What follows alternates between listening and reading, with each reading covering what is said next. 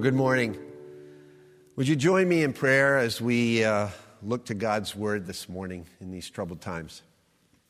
Heavenly Father, we thank you so much that you are a God who is sovereign over all creation. None of this is surprising you. Everything that's going on right now in our lives, you see it all, and you care about it all.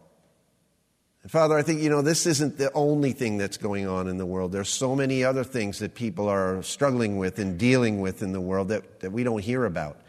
And this is just one more thing on top of it.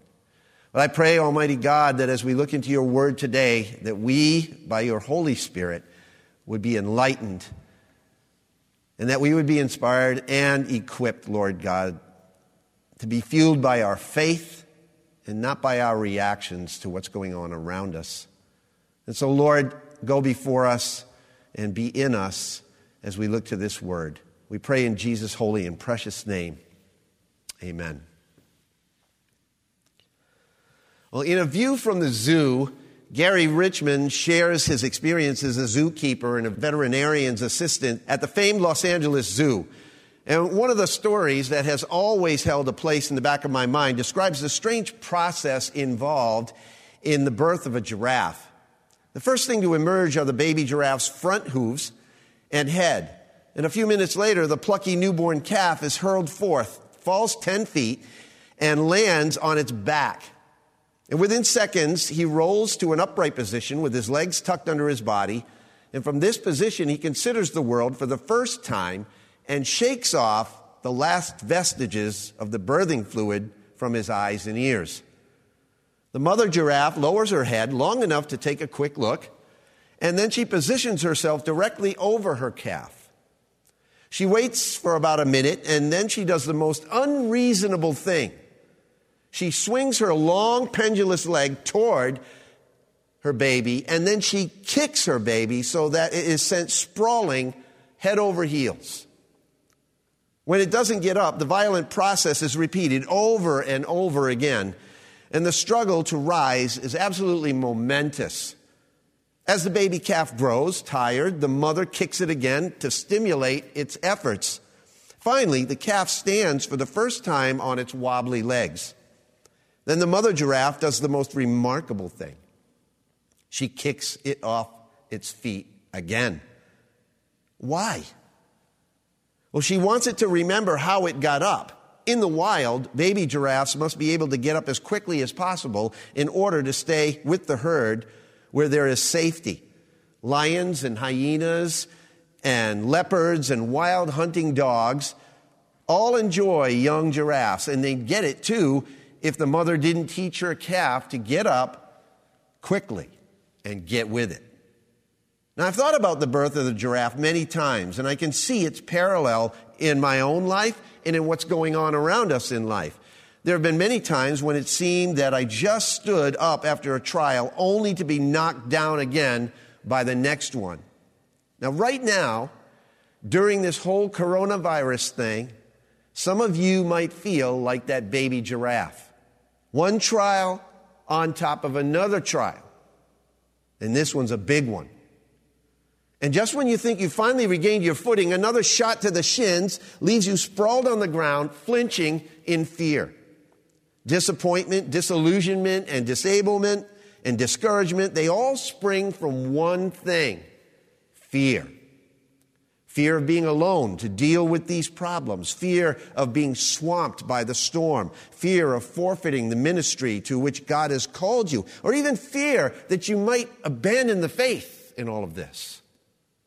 Ironically, like the mother giraffe, God does not want us to give up, but to get up.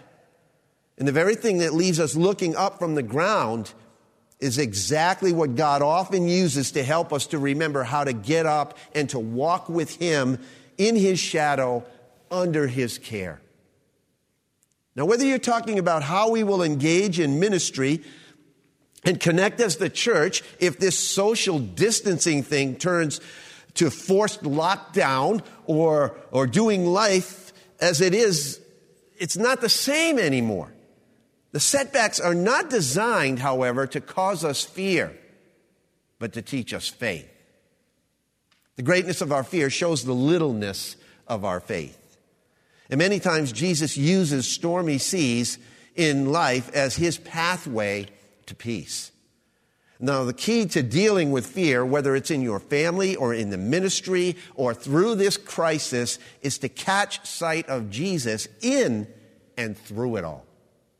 As Christians called by Christ to be his ministers in a storm-tossed world, it will help us to learn how to alleviate that fear.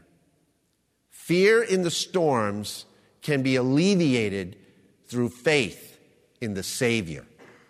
I want you to turn with me in your Bibles to Matthew chapter 14 and follow with me as I read verses 22 to 33. Immediately, he made the disciples get into the boat and go ahead of him to the other side while he sent the crowds away. After he had sent the crowds away, he went up on the mountain by himself to pray. And when it was evening, he was there alone. But the boat was already a long distance from the land, battered by the waves, for the wind was contrary. And in the fourth watch of the night, he came to them walking on the sea. Now, when the disciples saw him walking on the sea, they were terrified and said, "It's a ghost!" And they cried out in fear. But immediately, Jesus spoke to them, saying, "Take courage, it is I. Do not be afraid." And Peter said to him, "Lord, if it is you, command me to come to you on the water." And he said, "Come." And Peter got out of the boat and walked on the water and came toward Jesus. But seeing the wind, he became frightened, and beginning to sink, he cried out, "Lord, save me." And immediately Jesus stretched out his hand and took hold of him and said to him, "You of little faith, why did you doubt?" And when they got into the boat, the wind stopped. And those who were in the boat worshiped him, saying, "You are certainly God's Son." Now, what I want you to do right now is notice in this text the contrasting scenes. It's like watching a movie that keeps flipping back and forth between characters. On the one hand, we have a picture of complete chaos. On the other, absolute control. In the boat, there is confusion. There's panic. On the mountain, there's quietness and peace. Through the disciples, we see the fearfulness of our fragile humanity in them. In Christ, we see the power of a sovereign deity. It's the picture of life right now. And the $64,000 question is, where is life when life gets stormy? Where is God when life gets stormy? Are you asking that question right now? I think a lot of people are asking that question right now. Because you're not all alone in it. And don't let anyone tell you that you're not spiritual if you're asking that question. Because growth in Christ requires that the tough questions be asked. Jesus loves it when we ask him questions. Why? Because for that split second that we're asking Jesus a question, we're looking directly toward him. I'm intrigued by one former pastor's insight. He wrote, "I often meet people who are waiting to follow God until they have all their questions answered. They'll be waiting a long, long time because if we knew everything, we'd be God." His church once sponsored something called a doubt night. And people were encouraged to write down whatever questions or doubts they had about God and Jesus and the Bible and faith in the church. And it drew an incredible number of people. And the thing that was so powerful was the fact that they were free to ask the deepest, hardest questions imaginable, free to voice the stormy struggles that they were struggling with. And he continues, questions aren't scary. What's scary is when people don't have any questions, because it's questions that brings freedom.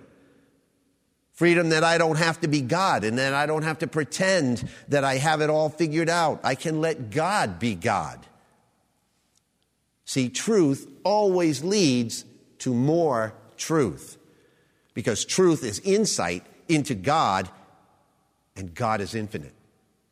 Now, I agree with what's at the heart of those statements, especially that truth leads to more truth. But the problem is that years later, this particular pastor's questions have not led him to teaching the truth, but to teach flat-out heresy. So it didn't work for him. Why? Probably because his questions were based on assumptions that were not true. And there's no guarantee that lies will ever lead us to the truth. And that's what we have to be careful about today with all of this crisis.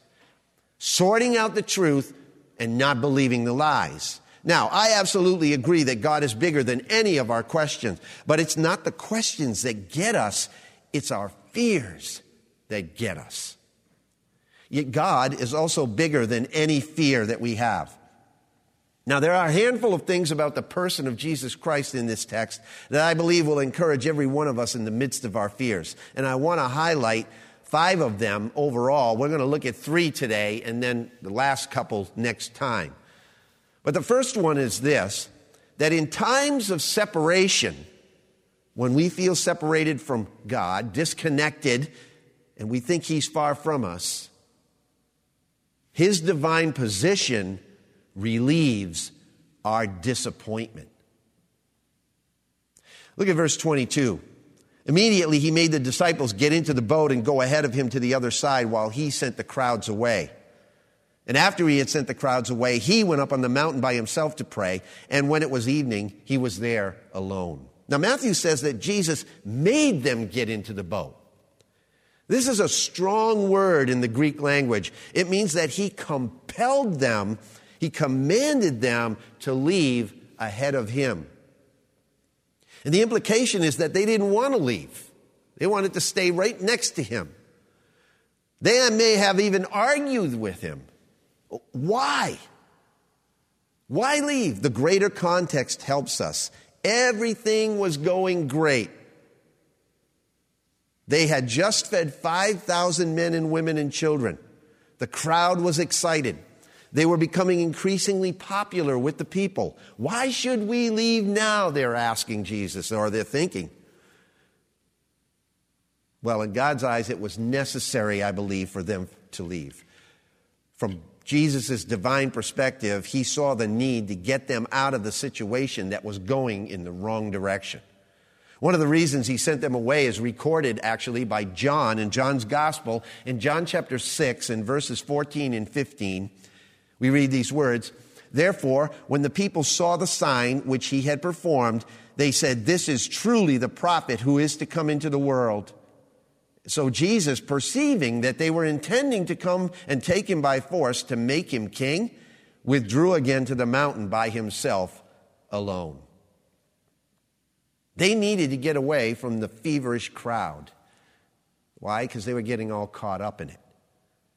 I know this is pure speculation, but given the disciples' character traits and what we know about them from reading other scriptures, Jesus likely sent them away to deliver them from the temptation of earthly popularity, the Christian celebrity syndrome. They probably didn't want to go. They enjoyed all the action that Jesus was receiving. They loved the attention that he was getting, and they undoubtedly feared Jesus' absence. And don't we? But Jesus forced them out for their own good. And a couple of things surface here. The first one is this: we're stabilized by Jesus' sensitivity. Sometimes Jesus sends us out of the excitement, and we don't like it. Success invigorates us. Popularity propels us, no matter what we're involved in. Even in this crisis, I need to tell you that there is this underlying pressure for pastors and churches to get ahead of it and be on the cutting edge of technology and being able to bring you services online and all these kinds of things. And I feel for the poor pastors and churches that don't have this opportunity and they can't do this, and probably the false guilt that they're feeling because they can't do it. And we ourselves can't do it like other churches can do it. See, we enjoy the approval and the affirmation and the applause of the crowds. As people, we often live by sight and not by faith. But Jesus is sensitive to what we need, and he often does the unthinkable thing. Against what we often want to do, he sends us into the night of storms and doubts, into what St. John of the Cross often referred to as the dark night of the soul. An anonymous English writer called it the dark night of faith. George Fox described the experience this way. When it was day, I wished for night. And when it was night, I wished for day. It's sort of a spiritual Sahara of the heart, as Richard Foster put it. In this desert, we have doubts. We feel abandoned by everyone, including God. You feel abandoned by God right now? Our hope tends to evaporate. Our dreams begin to die. And it's here that we struggle and we wrestle and we hurt. And we find it frustrating to even pray. With the psalmist, we cry out, my God, why have you forsaken me? Why do you refuse to help me or even listen to my groans?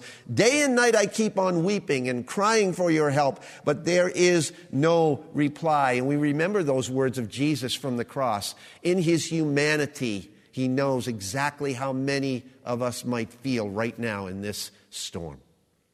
That Jesus' mercy and his love for us are still strong and unfailing, and we are never out of his sight. Through it all, in an incredibly paradoxical way, by threatening to destroy our faith, he purifies our faith.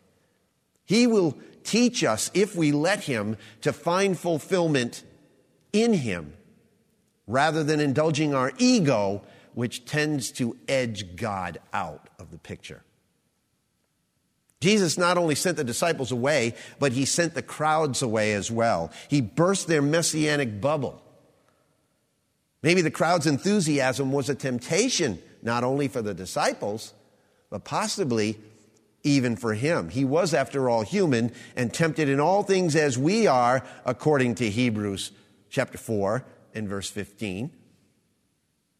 Jesus' original intent was to go up to the mountain to pray. But that was interrupted by the crowds. The urgent needs of ministry, however, when it got out of hand, when all the glory started coming, Jesus knew that he had to get alone with his Father. But being in the limelight may be good for a time, but the key to spiritual strength and health is not in the time that you spend on center stage, but in the time that you spend in the prayer closet.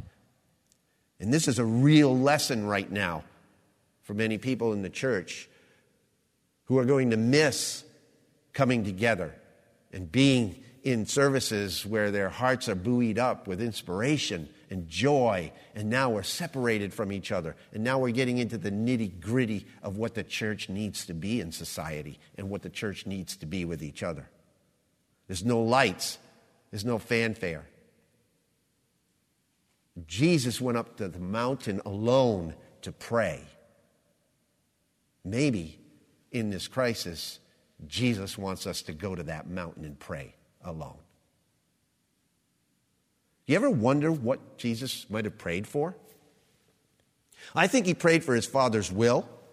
He prayed for his own strength to go to the cross. He prayed for the crowds to see their spiritual needs rather than their physical needs. He prayed for his disciples. I think he prayed for us right now, possibly. At least that's his pattern in John chapter 17. Jesus always prays for his own, for his beloved. We're not only stabilized by Jesus' sensitivity, but we're also secure in his prayers. Hebrews chapter 7 and verse 25 says that he is able to save forever those who draw near to God through him, since he always lives to make intercession for us. The Message says that Jesus is, quote, always on the job to speak up for us. Just remember when in Luke chapter 22, in verses 31 and 32, when Satan stormed Peter and wanted to sift him like wheat, what did Christ say? But I, Peter, have prayed for you. I've prayed for you. The fact that Jesus continually prays for you and me should help alleviate at least some of our fears. He may send us out knowingly into the storm, but we don't have to be afraid We're stabilized by his sensitivity. We're secure in his prayers. In times of separation, his divine position relieves our disappointment. Secondly, in times of storms, his divine protection relieves our disillusionment. That's in verses 24 and 25. Follow with me. But the boat was already a long distance from the land, battered by the waves, for the wind was contrary. And in the fourth watch of the night, he came to them, walking on the sea. Now here we have the disciples. They've left reluctantly. And now they were a long way off, and they're all alone in the middle of this raging crisis, this raging storm. And John 6, verse 19 says that they were about 3 to 4 miles out. Now, the entire trip along the shore to their destination, which was probably Bethsaida, was only about 3 miles total. So you know that they were blown totally off course. Matthew says that they were being battered by the waves. Literally, the word means that they were being tortured and tormented by the waves. Mark chapter 6 and verse 48 in a parallel passage says that they were straining at the oars. They knew these waters. They were experienced sailors, but this storm threw them into a panic. They could not rely on their own ability anymore. It was not working for them.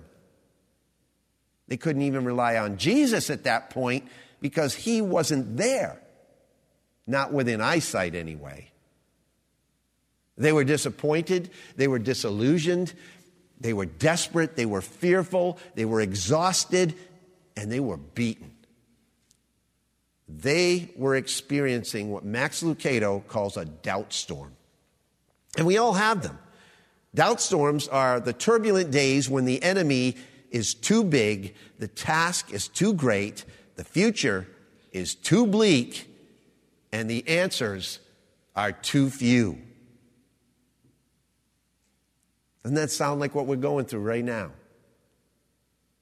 Have you ever had a doubt storm? Are you in a doubt storm right now? You ever asked the question, where are you in this, God? And when you ask that question, you're usually deep in the doubt storm. Sometimes in the thick of it, we fear that we're all alone in a sinking boat with no hope of survival. But friends, the facts are absolutely contrary. Even in a doubt storm, the size of a global pandemic, the facts are contrary, that Jesus is there. The first thing I want to show you is that we're secure in his sight. We're secure in his sight. What the disciples didn't know, and what we often forget, is that Jesus always sees us in the midst of our storm.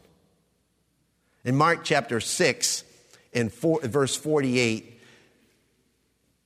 Mark writes, seeing them straining at the oars, get that, seeing them straining at the oars, for the wind was against them, at about the fourth watch of the night, he, meaning Jesus, came to them, walking on the sea, and he intended to pass by them. Now, even in the midst of straining at the oars, trying with everything that we have to stay afloat, when the winds of life's storms trash us and we're absolutely convinced that Jesus is nowhere around, he sees us. In the agony of stormy marriage, he sees you. In the stress of losing a job, which is a very real possibility right now for a lot of people, he's watching you. In the frustration of financial distress, Jesus is praying for you. In the trauma of physical pain, he's hurting with you. In the emptiness of emotional depression, in the turbulence of a personal tragedy, in the uncertainty of life in general, he sees, he prays, and finally he comes. So we're not only secure in his sight, but secondly, we're strengthened by his grace. It says that he came to them walking on the sea. He came to them walking on the sea in verse 25. It's stated so matter-of-factly. Well, he came to them walking on the sea. That's because it's nothing for Jesus to waltz right into the stormiest crisis of your life and meet you right there in the center of it. Aren't you glad we have a God who can't sit still when the storm gets too rough? He's got a record of doing that kind of thing, you know. In Exodus chapter 3 and verse 7, the Lord said, I have surely seen the affliction of my people who are in Egypt. I have seen it. And I have given heed to their cry because of their taskmasters. For I am aware of their sufferings, the scripture says. Psalm 116, verses 1 to 4 says this. I love the Lord, for he heard my voice. He heard my cry for mercy, because he turned his ear to me. I will call on him as long as I live. The cords of death entangled me. The anguish of the grave came upon me. I was overcome by trouble and sorrow. And then I called on the name of the Lord. O Lord, save me. Psalm 138, verse 3. On the day I called, you answered me. You made me bold with the strength of my soul. We're secure in his sight, strengthened by his grace. But often, thirdly, we're stretched, sometimes to the limit, by his timing. Verse 25, in the fourth watch of the night, he came to them walking on the sea. You know what that says to me? That Jesus waited. He waited a long time. He didn't come until the fourth watch. The Romans divided the night into 4 watches, 6 to 9 p.m., 9 to 12, 12 to 3, and then 3 to 6 a.m. Jesus sent them away around 6 p.m., and now it was somewhere between 3 and 6 o'clock in the morning, and they had been on that sea battling all night long. They were out of their minds with fear. This crisis, this storm was lasting way too long for their liking. It had been a rough stretch for them. And this might last a long time for us. And we might begin to think, as they did, what are you thinking, Jesus? What are you thinking? Well, not only did he wait a long time to come, but Mark 6 and verse 48 also says that he intended to pass by them. Now, have you ever felt like you're in a boat rowing like mad, and one by one the waves are crashing in your face, and you're wondering if Jesus is some sort of unfeeling, indifferent God who has lost interest in you? I've had times like that. Maybe you're going through them right now. And I think sometimes he waits until we're at the end of our strength on purpose. I think he does it so that we can better understand the concept that without him we can do nothing. John 15:5. But I also believe he wants to show us something else. I think he wants to show us something more. That we are never really without him. He's always there. But sometimes he purposely makes us strain our eyes to make him out and to see him. He stretches us. He waits until the last watch of the night, until we're at the end of ourselves in fear. Why? He wants to meet us right there, to build our faith. He wants us to call out to him even when, especially when, he seems furthest away, like at 3 a.m. in the middle of a storm. Dale Bruner notes that according to the Holy Scriptures, human extremity is the frequent meeting place with God, unquote. One author says that Mark tells us that Jesus intended to pass by them on the water. But when they saw him walking on the lake, they thought it was a ghost. Why did Jesus want to pass by them? Have you ever thought about that? Author David Garland points out that the verb parerchomai, to pass by, used in the Greek translation of the Old Testament, the Septuagint, was a technical term to refer to what they call a theophany. That's a defining moment when God makes a striking and temporary appearance in this earthly realm to a select individual or a group for the purpose of communicating a message. So, for instance, God put Moses in the cleft of a rock so Moses could see while his glory passed by. The Lord passed before him, it says in Exodus chapter 3, verse 19, and Exodus 34, verse 6. Another example in the Old Testament, God told Elijah when he was in his depressive state in the cave, he told Elijah to stand on the mountain, quote, "For the Lord is about to pass by," unquote, in 1 Kings 19. There's a pattern to these stories. In each case, God had to get the people's attention through a burning bush or wind or fire or walking on the water. And with each person, God was going to call them to do something extraordinary. In each situation, the person that God called felt afraid. But every time that the people said yes to their calling, they experienced the power of God in their life. So when Jesus came to the disciples on the water, intending to pass by, he was not just doing a neat magic trick. He was revealing his divine presence and power. He was showing them who he was, that he could deliver from any storm because he was God Almighty. Only God can do such a thing as that. He alone treads on the waves of the sea.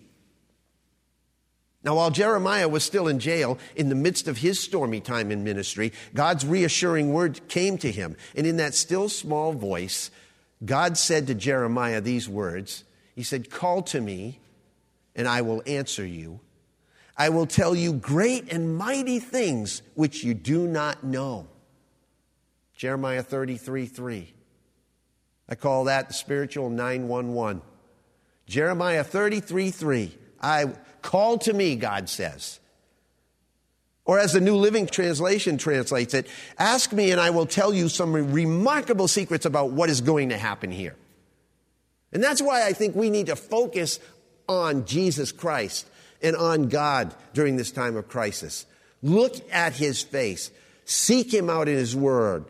Pray. Ask him.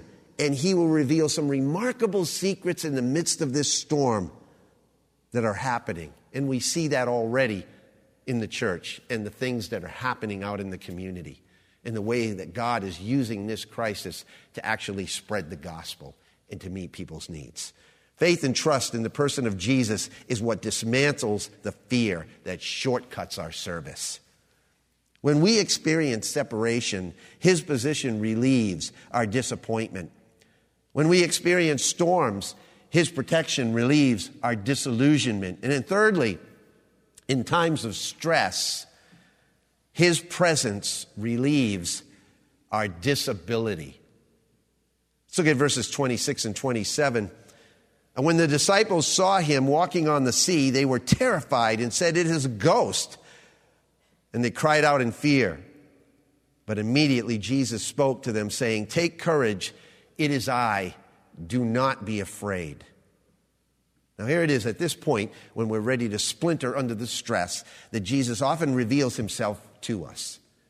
And the worst part is that most of the time we don't even recognize his revelation.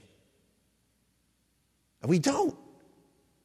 But the disciples experienced what I call Casper confusion here, because it reminds me so much of the cartoon Casper the Friendly Ghost when I was a kid. You remember Casper? He was always showing up to help people that were in trouble, but they always responded to him in fear, and they ran away. Enter the disciples. Jesus sees them hurting and helpless from the mountain, and he comes to their aid, and they react in terror, crying out, "It's a ghost!" Mark 6:50 says that they all saw him and were absolutely terrified. in the Phillips translation. Can you relate to that? Sometimes we're surprised by his appearance. It's happened to me more times than I care to admit. There have been times when I have found myself in near panic mode, straining at the storm, crying out in fear, and I almost miss seeing Jesus in the midst of it all. I see people doing it right now during this crisis. People hoarding and stockpiling, not thinking about other people, thinking about only themselves. They're caught in the throes of conflict and they completely miss the encounter with Jesus. Where is Jesus in all of this? You know why? It's because people don't expect him to come. Let me ask you, do you expect him to come? Do you expect him? Sometimes God uses the storms of life as his pathway to peace.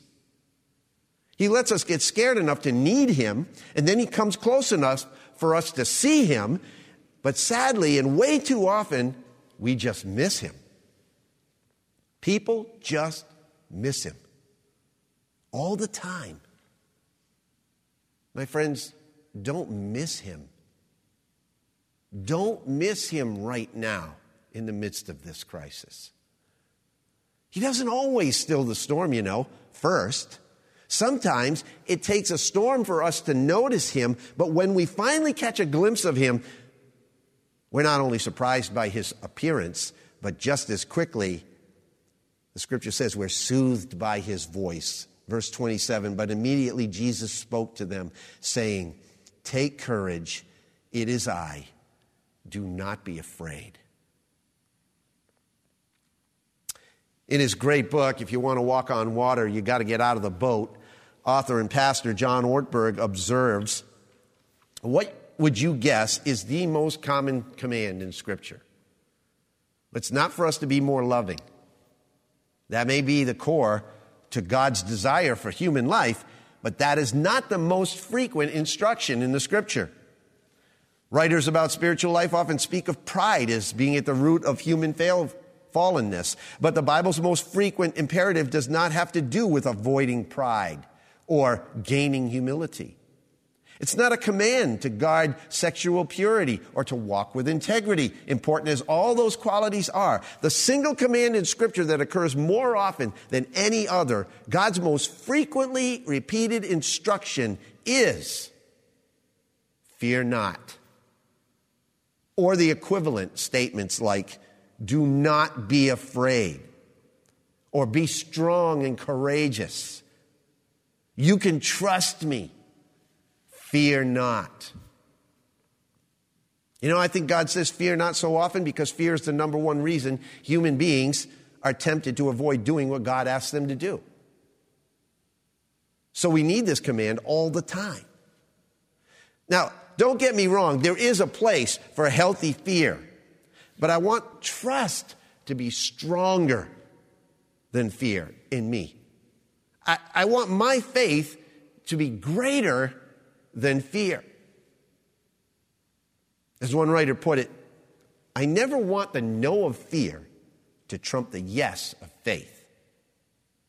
I never want the no of fear to trump the yes of faith. In the midst of their fear, Jesus said to them, "Take courage, it is I. Do not be afraid." But read between these lines, okay? And something incredible is going to emerge to you. Between the words, "take courage" and "don't be afraid" is the most comforting and confidence-building truth about Jesus that you will ever encounter in the Scriptures. In between those two phrases, "take courage" and "do not be afraid," is the phrase, "it is I." You know what that is in the original language? It's literally the words, "I am."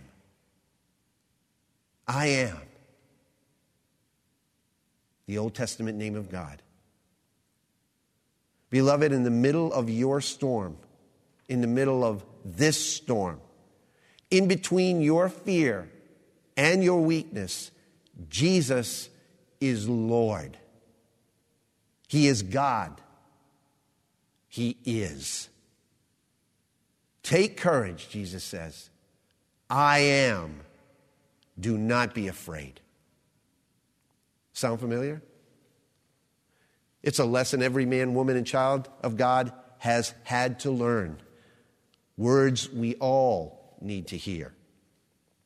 Deuteronomy chapter 31, verses 6 and 8 say this: Be strong and courageous. Do not be afraid or tremble at them, for the Lord your God is the one who goes with you. He will not fail you or forsake you. The Lord is the one who goes ahead of you. He will be with you. He will not fail you or forsake you. Do not fear or be dismayed. In Joshua chapter 1 and verse 9, many of you have probably memorized it. Have I not commanded you, be strong and courageous? Do not tremble or be dismayed, for the Lord your God is with you wherever you go.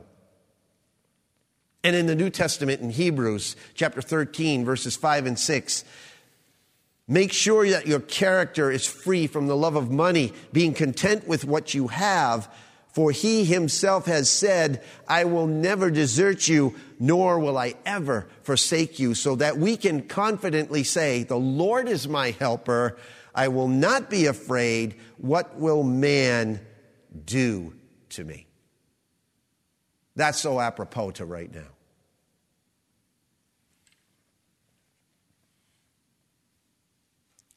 Years ago, something happened to me that instantly drove this point home. My wife Denise called me here at the office, and Matthew, who was 2 years old at the time, my youngest son, was screaming in a panic. He had seen a picture of me in a photo album, and he started crying for Daddy. And though he saw my image, he didn't sense my presence. So while Denise had me on the phone, I could hear him screaming in the background. And so Denise put him on the phone, and I spoke to him. And the most amazing thing happened. Instantly, his voice softened, and he calmed down. That panicky 2-year-old had to hear the voice of his dad before his fears would subside.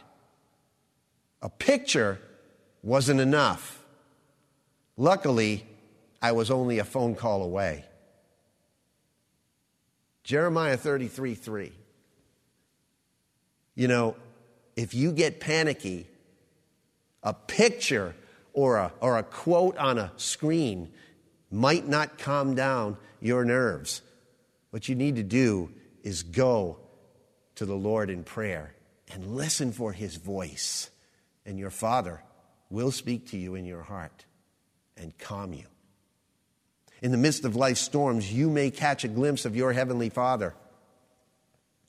You may see a picture of him in someone else's action, in the words of a testimony or song. You may even see him in the beauty of creation. But there will be times when that picture won't be enough to calm your fears. You're going to need to hear his voice. And prayer is the phone call that will calm your fears. So, let me ask you a question. When's the last time you phoned your father? Well, as I wrap this up, let me say and ask these questions to you. Have you ever feared anything? Like, do you have certain phobias? Have you ever feared, for instance, driving over a bridge? If so, you're not alone, you know. Japhirophobia is the anxiety disorder or specific phobia characterized by fear of bridges. In fact, some people are so afraid of bridges, they will drive hours out of their way in order to avoid a bridge. Others try to cross, but have a panic attack in the middle of a bridge and can't go on. They block traffic. Because of this, the operators of some of the longest and highest spans in America now offer a driver service. On request, one of the bridge attendants will get behind the wheel of your car and drive the car over the bridge if you're too afraid to drive yourself. Get this, between 1,200 and 1,400 calls are made every year to Michigan's Driver's Assistance Program that provides motorists with a crew to drive them across the Mackinac Bridge, which is 5 miles long and rises 200 feet above the water. The New York State Thruway Authority will lead Japhirophobiacs over the Tappan Zee Bridge. A driver can call the authority in advance and arrange for someone to drive the car over the bridge for them. The William Preston Lane Jr. Memorial Bridge, known as the Bay Bridge, spans nearly 5 miles of the Chesapeake Bay to connect Maryland's eastern and western shores. Standing 186 feet tall at its highest point, the structure, which is regularly subject to violent storms, instills fear in thousands and thousands of Baltimore and Washington residents every time they drive across it. An entrepreneurial Maryland man is charging $25 to drive motorists in his own car across one of the world's scariest bridges because they are too terrified to do it themselves. About 5,800 people, he said, use our service. Alex Robinson of Kent Island Express told the New York Times, aside from the Kent Island Express, 2 other companies ferry drivers across the Nightmare Bridge. Listen, my friends, bridges aren't the only things that cause fear in people's hearts. Can you say coronavirus? In any terrifying situation, the way to get over the paralysis of fear is to do like these motorists do.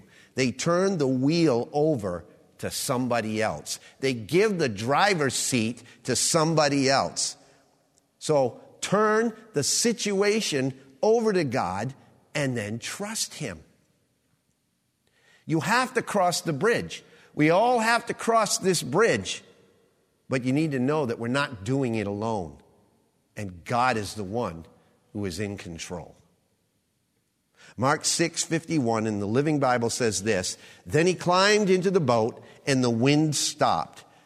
And they just sat there, unable to take it in." You might be panicking today at the thought of yet another storm in your life. You may even feel you're on a sinking ship right now.